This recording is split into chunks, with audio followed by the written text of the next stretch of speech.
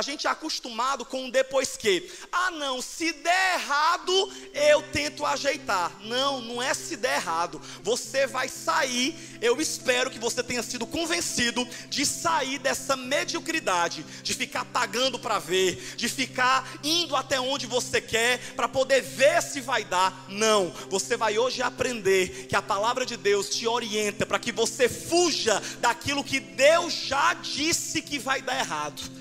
Quem aqui já teve raiva com um amigo, quando você vê o que é que vai acontecer na vida dele e só ele não está vendo? Aí você chega para ele e fala o quê? Não faça isso, que se você fizer vai acontecer isso. Foge desse laço antes que. Se sai dessa amizade antes que. Aí a pessoa faz o quê? Deixa eu ver, se meta na minha vida não. E aí o que é que acontece? Ela quebra a cara, e aí a gente tem o prazer de falar aquela frase que limpa a nossa alma. A gente perdoa, a gente ajuda a consertar, né? A gente está do lado, mas eu duvido que você não faça o que eu faço. A gente respira fundo e fala com muito carinho aquela frase: eu sabia, eu te avisei. E às vezes, dependendo do amigo, a gente ainda diz: eu acho é pouco. Então, meu querido, que você possa entender nessa palavra e nessa série que Deus quer te livrar, e Deus quer fazer de você uma pessoa mais sábia. Quem quer ser mais sábio aqui? Quem quer ter mais acerto na sua vida do que erro? Quem aqui quer tirar 10 ou pelo menos 9,8 na nota de Jesus? Vamos sair dessa mediocridade. Tem gente que quer passar por média. Se eu passar com 7 me arrastando, eu quero entrar. Não, você vai chegar no céu de cabeça erguida, agradecendo a Deus pelas decisões que Ele te inspirou a tomar aqui na terra, lendo a palavra, conhecendo. E como vai ser incrível para a sua vida se você viver aquilo que a gente ensinou. A gente já pregou nos outros domingos sobre o amor, que é a motivação correta para a gente acertar. A gente falou sobre o temor, que é a sabedoria que nos faz escolher acertar. E a gente já falou da graça, que é o que? A capacitação para a gente acertar. Não adianta nada você aprender tudo com o teu intelecto e você não ter a graça de Deus para te ajudar a colocar em prática aquilo que você aprendeu. Então é a graça de Deus que te capacita. E hoje nós vamos aprender nesse último ponto da série sobre a palavra de Deus, que é a orientação para a gente acertar. Abre comigo a tua Bíblia na segunda epístola de Paulo, na segunda carta, melhor dizendo, de Paulo a Timóteo, 2 Timóteo, capítulo de número 3. Quero ler com vocês apenas 3 versículos. 2 Timóteo, capítulo de número 3. Nós vamos ler dos versículos 15 ao 17.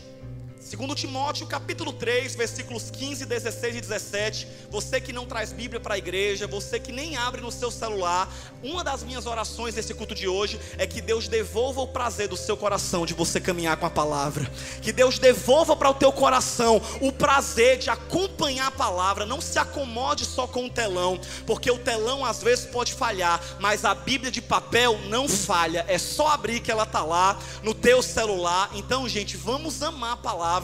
Então você que trouxe a sua Bíblia, congratulations for you. E eu quero ler com você o que diz 2 Timóteo, capítulo 3, a partir do versículo 15, que Paulo diz a Timóteo: e desde a tua infância observa as santas escrituras, que podem fazer-te sábio para a salvação pela fé que há em Cristo Jesus.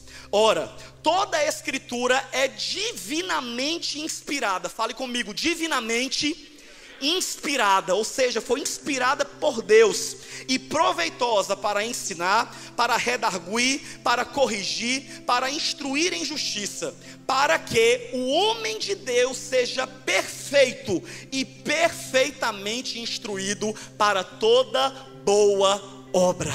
Amém? Somente até aqui. Aqui na minha versão da mensagem eu achei muito bacana, porque ela fala as funções da palavra de uma maneira ainda mais clara. Ela diz o seguinte: que cada parte da escritura é inspirada por Deus e útil de vários modos para mostrar a verdade, para denunciar a nossa rebelião, para corrigir os nossos erros, para ensinar como viver o caminho certo de Deus para as nossas vidas.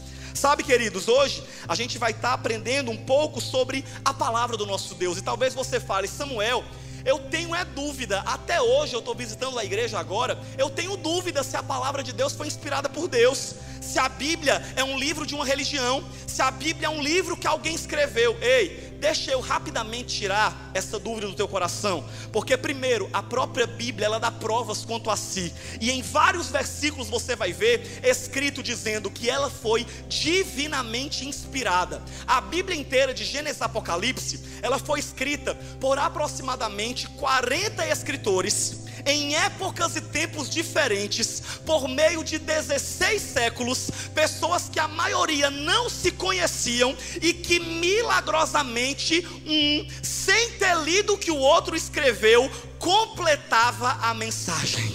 Ou seja, só pode ser Deus. Várias passagens bíblicas são proféticas e já se cumpriram. Jesus deu prova da palavra, porque sempre que ele ia pregar, sempre que ele ia falar alguma coisa, ele dizia: como está escrito, como dizem as Escrituras. Então, meu querido, que não haja dúvida no seu coração sobre a palavra de Deus. Você precisa entender que quando a gente fala que a palavra é a orientação para a gente acertar, é porque nós queremos trazer para a tua mentalidade, para o teu entendimento, a seguinte verdade: de que como é que eu sei, Samuel, que o que eu estou fazendo é errado? Quando a palavra de Deus diz que é errado. Quem concorda que a gente está vivendo uma geração maluca, em que todo mundo faz o que dá na sua telha, e cada um tem a sua própria verdade? Quem concorda que a gente está vivendo isso?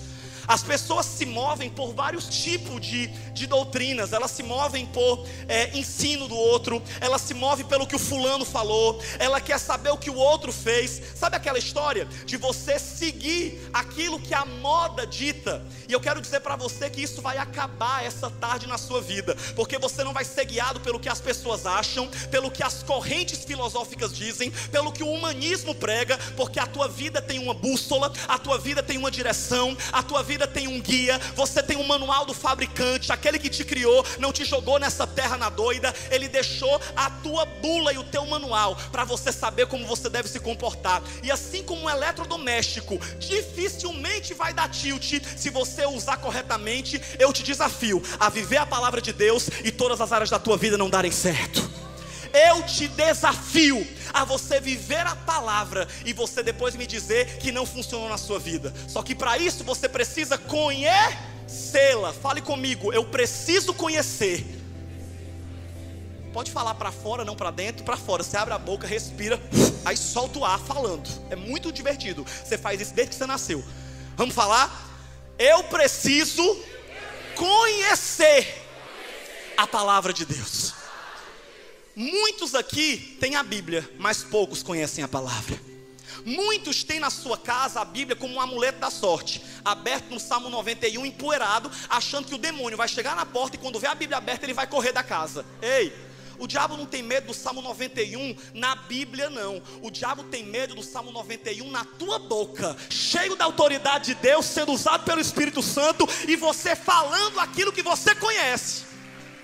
Não adianta. Tem gente que fala: Samuel, vem orar aqui, que se tu orar pela fulana ela vai ser curada. Ei, meu irmão, a minha oração não muda a vida de ninguém, tanto quanto a tua pode mudar. Nós não somos diferentes, Deus nos ouve. Você não deve colocar a sua fé em mim, Samuel, no nosso pastor Costa Neto, nos santos que muitas pessoas creem. A tua fé tem que estar em uma pessoa, Jesus Cristo, e na palavra dele. E ele diz que se você usar o nome dele, em meu nome, vocês vão fazer obras maiores do que as que eu fiz. E eu declaro a autoridade de Deus sobre a sua vida, conhecimento da palavra sobre a sua vida, de modo que o inimigo vai vir contra você com uma bazuca, e você vai ir contra ele com uma metralhadora calibre 66, que é a quantidade de livro, e vai metralhar ele até ele cair no chão. Amém?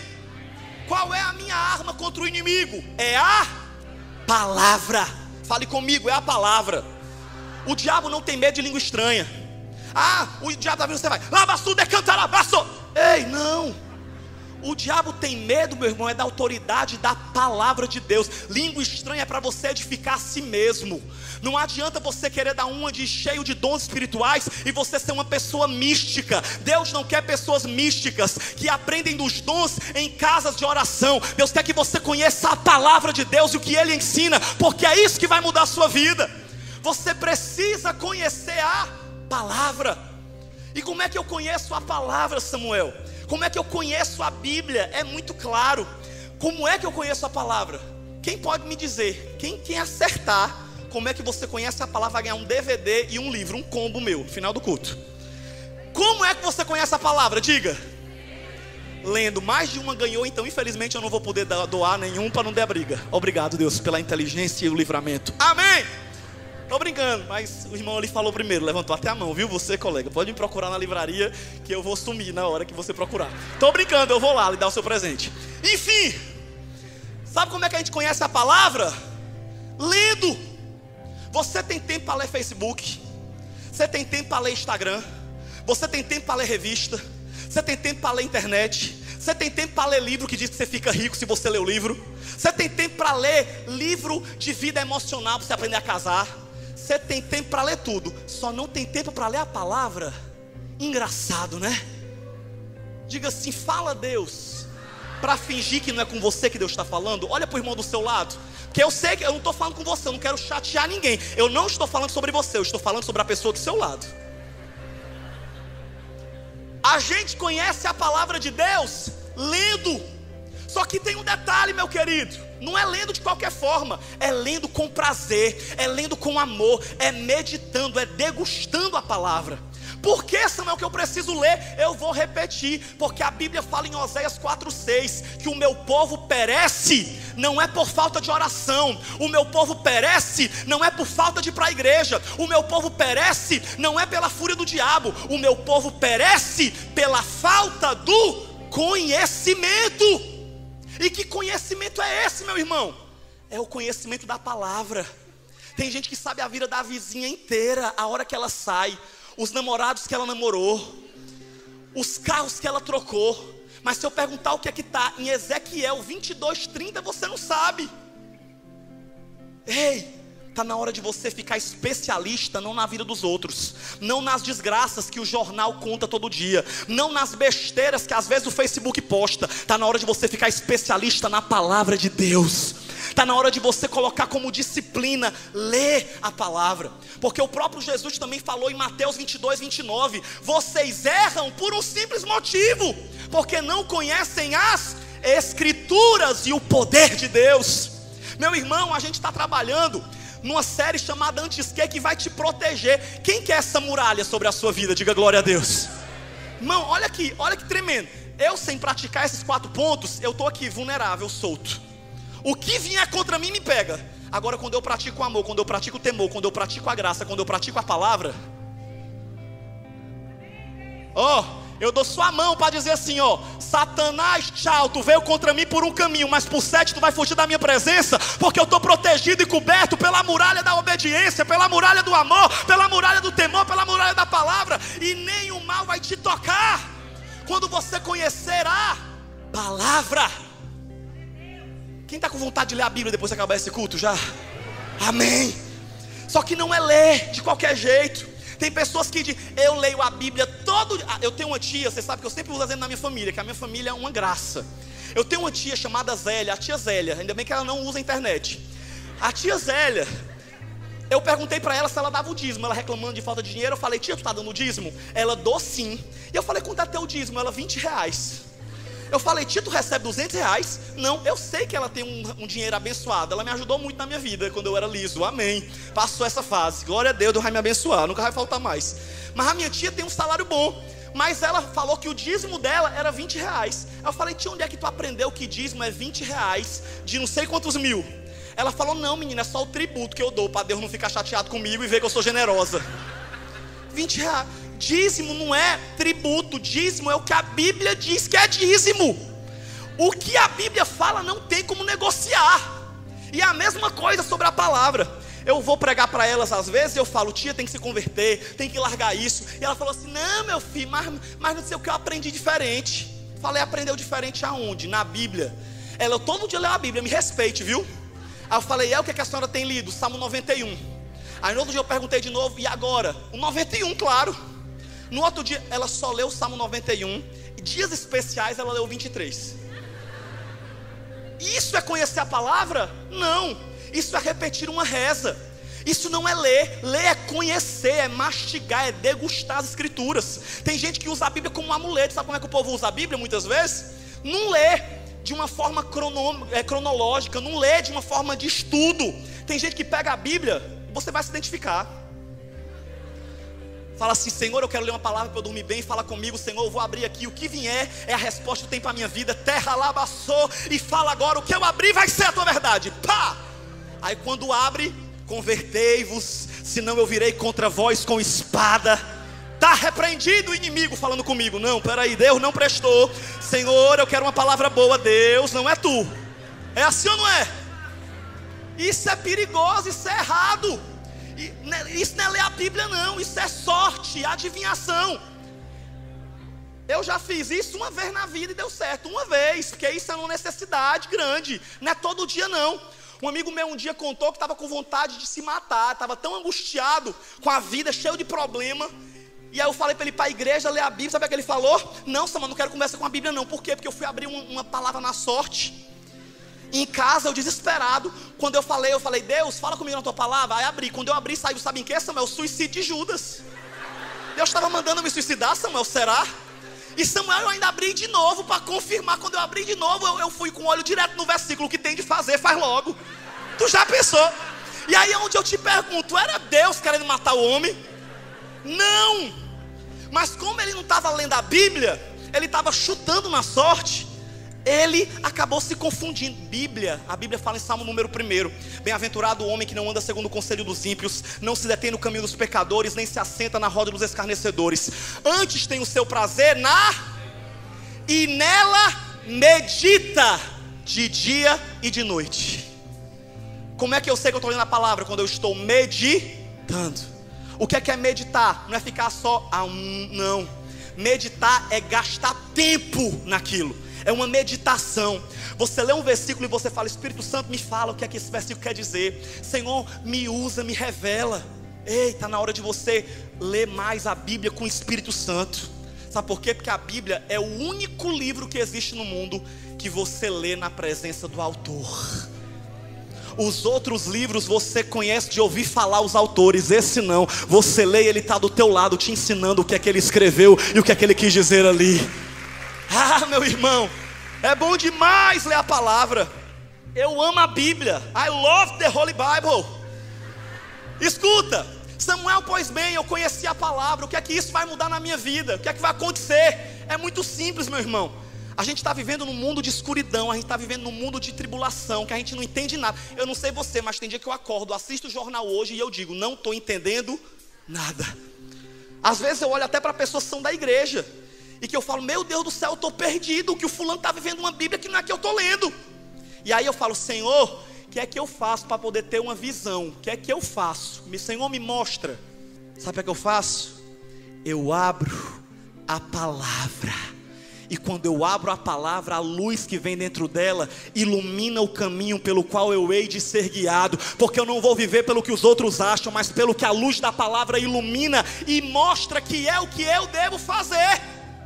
Samuel, e é só isso? Ei, a lâmpada não é só apenas luz. A palavra não é apenas luz, porque luz fala sobre algo geral. Luz fala algo que mostra o horizonte. Mas a palavra, ela também é lâmpada para os teus pés, ó. A palavra, ó, ela não só ilumina o futuro não, ela ilumina o presente. E ela diz: ei filho, parece que abrindo daquela forma o teu futuro está longe de ti, né? Mas não liga não, ó, vai dando um passo por vez. Vai olhando para essa lâmpada que eu coloquei nos teus pés. Se hoje tu não tem força para decidir tudo, decide isso que eu estou mandando hoje. E amanhã tu vai ter força para conseguir. Hoje tu vai deixar esse pecado, amanhã tu vai deixar esse. E aquele que é guiado pela palavra não tropeçará com seu pé em pedra. Conhecimento da palavra. Samuel, e só conhecer o bastante? Não. Você também precisa praticar. O conhecimento sem prática, a Bíblia fala que é como você olhar no espelho. Olha o que é que Tiago fala no capítulo de número 1. Vamos ler comigo Tiago capítulo 1, versículo de número 22. Olha o que é que a palavra de Deus diz. A palavra de Deus diz assim: sejam praticantes da palavra e não apenas ouvintes, enganando-se a si mesmo. Porque aquele que ouve a palavra, mas não põe em prática, é semelhante a um homem que olha a sua face no espelho e depois de olhar para si mesmo, sai e logo esquece a sua aparência.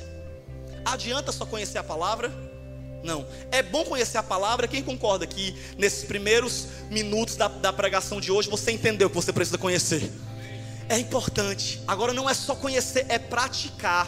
Tiago usa o exemplo do espelho porque ele quer dizer, queridos, que quando a gente olha no espelho, a gente consegue ver a nossa imagem. Concorda ou não? Vixe, foi bom até olhar aqui para ajeitar aqui. Quando a gente olha no espelho, a gente consegue ver a nossa imagem. Você está entendendo? Meu tupete é trabalhoso, igreja, mas vai dar certo. A gente consegue ver direitinho. Agora o problema é que quando a gente sai daquele reflexo e a gente esquece aquilo que a gente viu, a gente sai fazendo tudo errado. E o que é que a palavra de Deus também fala? Em 2 Coríntios capítulo 3, se eu não me engano, a palavra de Deus diz que nós somos transformados. Sabe como? De glória em glória, pelo reflexo da glória de Deus que vem sobre nós como a imagem de um espelho, que a gente olha e a gente vê. Ei, talvez você olhe para o espelho da tua vida e você não vê a pessoa que você gostaria de ser. Quem aqui tem problemas que você quer mudar na sua vida? Quem aqui confessa que tem erros que você quer deixar? Quem aqui quer ser uma pessoa melhor? Levanta a tua mão e diga glória a Deus, profetizando que você já tem o desejo no seu coração. Mas o que eu quero dizer é que não adianta você só querer, ou você só olhar e falar, eu preciso mudar isso. Você tem que praticar a palavra, porque quando você praticar aquilo que você lê, aquilo que você ouve, você vai ver a diferença realmente acontecer na sua vida. O grande problema é que, como eu disse no começo, tem gente que apenas decora, que apenas conhece, mas que não pratica. E aí a gente volta para o primeiro ponto dessa série, que foi o amor. O que é que a gente pregou no primeiro dia? Que aquele que diz que ama a Deus, mas não o obedece, não o ama. Então a gente tem que partir desse princípio. Se eu conheço a palavra e eu não pratico, eu não estou enganando ninguém não. Porque tem gente que fala, eu vou para a igreja com essa carinha de santo. Dá uma olhadinha para a pessoa do seu lado. Olha a carinha de santo que ele tem no culto, tá vendo? A gente olha para a pessoa do lado, não vê pecado nessa pessoa. Mas se você soubesse o tanto de pecado que há aí do seu lado, você estava orando, pedindo a Deus livramento para não lhe contaminar. Por quê? Porque a gente olha aqui na igreja só uma carinha boa. Ei! Vocês não sabem quem é essa peça, esse elemento do seu lado não. Você não sabe não. Você não sabe quem sou eu não, estressado, sem o Espírito Santo.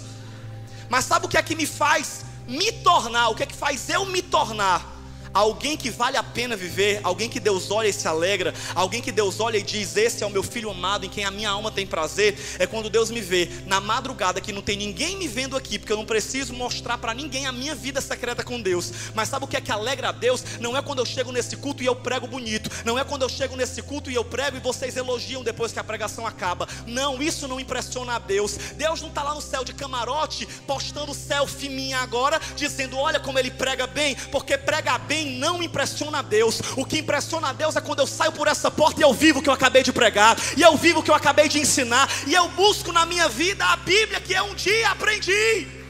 É quando eu pratico, é quando eu vivo, e assim também é com você. Não adianta só conhecer, você precisa praticar. E praticar a palavra, meu amigo, é fácil ou não é? Não. Praticar a palavra é difícil.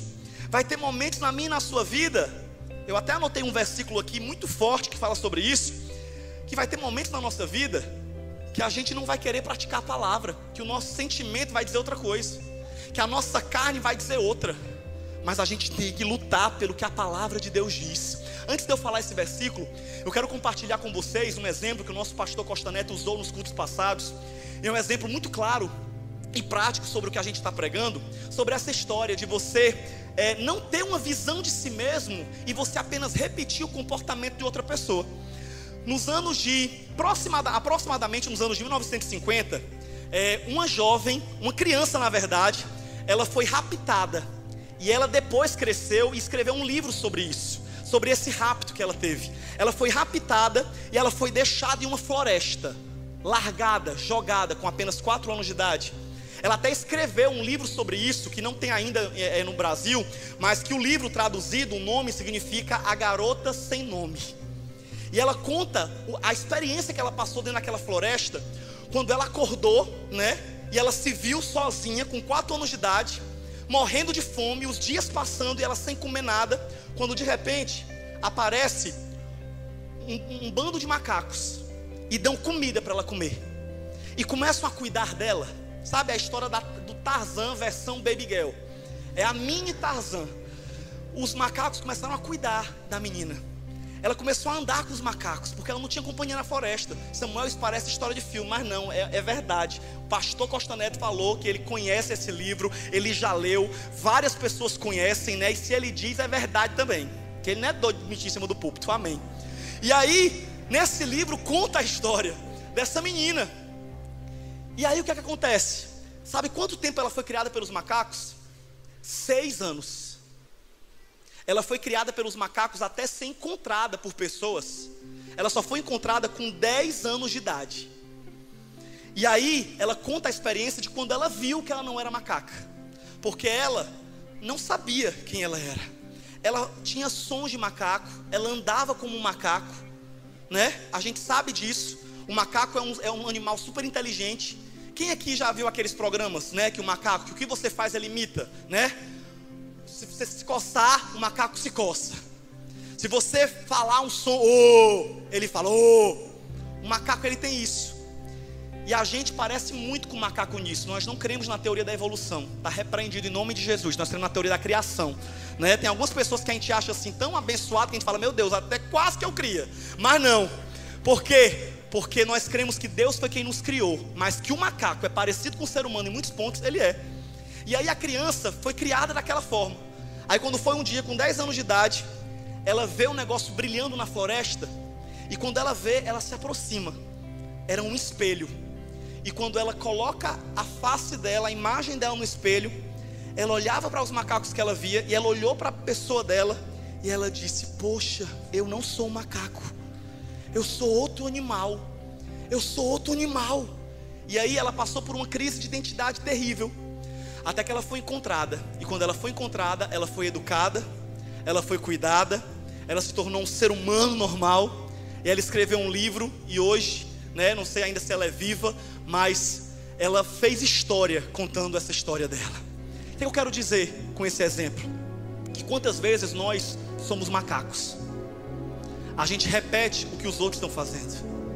O fulano bebe, eu vou beber também. O fulano vai para as festas, eu vou também. O fulano fala da vida dos outros, eu vou falar também. Ah, o fulano tem 3 mulheres. Menino, isso é normal. É a nova geração. É assim mesmo. Negócio de casar com uma mulher só, sai daí, careta. Não, mas tu é crente? Não, crente mesmo. Vai pro culto domingo, ora lá, tem teu momento e vai viver. Acontece ou não acontece isso? Acontece. E quem sabe Deus está falando com você essa noite, essa tarde, dizendo para você, ei, eu não te criei para repetir o que os outros fazem. Você não é macaco, você é meu filho, porque é isso que a palavra de Deus fala. E quando eu conheço a palavra e eu pratico, e eu vivo a palavra de Deus, eu começo a ver que eu tenho um comportamento diferente do mundo. Samuel, como é que eu sei qual escolha eu devo tomar nessa área? É o que as pessoas estão fazendo? Não, vai para a Bíblia. Samuel, eu devo fazer isso? Ei, não pergunta para mim não, pergunta para a Bíblia. Vai lá, pesquisa, estuda. Você não é o que a biologia diz. Você não nasceu apenas para nascer, crescer, reproduzir e morrer. Você nasceu para nascer, crescer, conhecer Jesus, descobrir a sua vocação, o seu chamado, o seu ministério, casar, ser feliz, ter filho, se formar, frutificar, fazer a diferença. Milhares de pessoas vão conhecer Jesus através da sua vida. Centenas de pessoas serão impactadas pela tua vida quando você se tornar quem Deus te criou para ser. Samuel, e como é que eu me torno quem Deus me criou para ser? Sabe quando? Quando você conhecer e praticar a palavra. Quando você se tornar aquilo que Deus te criou para ser. E olha o que é que Davi falou no Salmo 119, versículos número 11 e 14. Eu quero encerrar com esse versículo maravilhoso, que diz, sabe o que? Samuel, como é que eu vou fazer para não errar? Porque Samuel, achei a pregação maravilhosa, bênção, me tocou, falou comigo. Mas Samuel, e quando o sentimento for mais forte, quando a carne for mais forte, quando o mundo atrair, como é que eu vou acertar? Aí você vai para o Salmo 119, a partir do versículo 11. Se o Gabriel puder colocar na tela, eu agradeço, que eu quero ler com a igreja isso. Nós vamos encerrar lendo essa passagem. Eu quero que você coloque isso como lei no teu coração. Olha o que é que está escrito: guardei. Na minha versão eu ainda gosto mais, porque diz: escondi a tua palavra no meu coração. Mas vamos ler aqui: guardei no coração a tua palavra, para não pecar contra ti. Próximo versículo, até o 14, Gabriel. Bendito seja, Senhor, ensina-me os teus decretos. Versículo 13: com os lábios repito todas as leis que tu promulgaste. E para encerrar: regozijo-me em seguir os teus testemunhos, como aquele que se regozija com grandes riquezas. Eu quero que a igreja toda leia comigo esse versículo, mas primeiro eu quero que você guarde isso no seu coração. Quem aqui entendeu que a palavra é a orientação para você acertar? Quem aqui vai tirar a poeira da Bíblia quando chegar em casa e vai colocar na sua vida diária a leitura da palavra, o conhecimento e a prática? Ei, a Bíblia não é bolo para ocasiões especiais. A Bíblia é pão diário para alimentar a tua vida. Não sai de casa sem antes ler a palavra. Samuel, eu acordei atrasado, desculpa, não vai dar para eu ler agora de manhã, eu tenho que me arrumar e ir para o trabalho. Vai para o trabalho, mas na hora do almoço separa meia hora, 40 minutos para ler a palavra. Samuel, não tive tempo quando acordei nem no almoço. O que é que eu faço? Na hora de dormir, desliga o maldito celular. Me perdoe a força da palavra, mas gente, pelo menos na minha vida espiritual, tem dia que eu olho para o relógio e são 3:30 da manhã. Eu fazendo sabe o que? Mexendo no celular, vendo Instagram. Acabou de ver o Instagram, porque não acaba, é direto gente curtindo e falando, e eu lendo. Meu Deus do céu, o que é que essa pessoa falou? Deixa eu ver se não falou besteira para eu não ter que bloquear, peraí. Aí vou pro Facebook. Do Facebook, deixa eu ver meu canal no YouTube, como é que tá.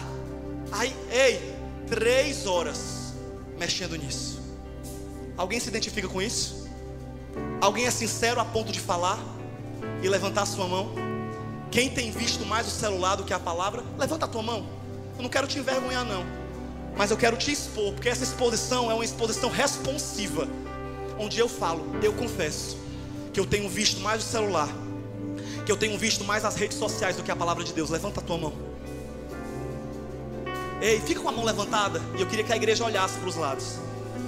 Gente, olha isso.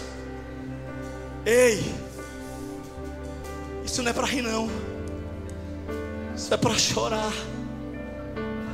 Isso é para a gente chorar, para a gente olhar e falar: Deus, uma igreja inteira.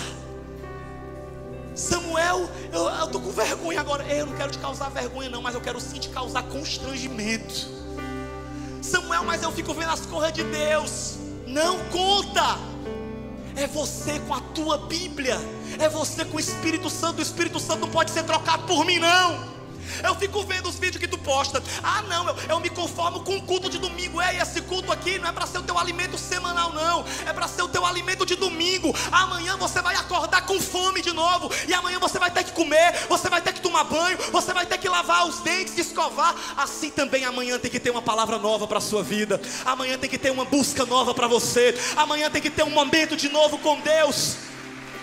Ame a palavra.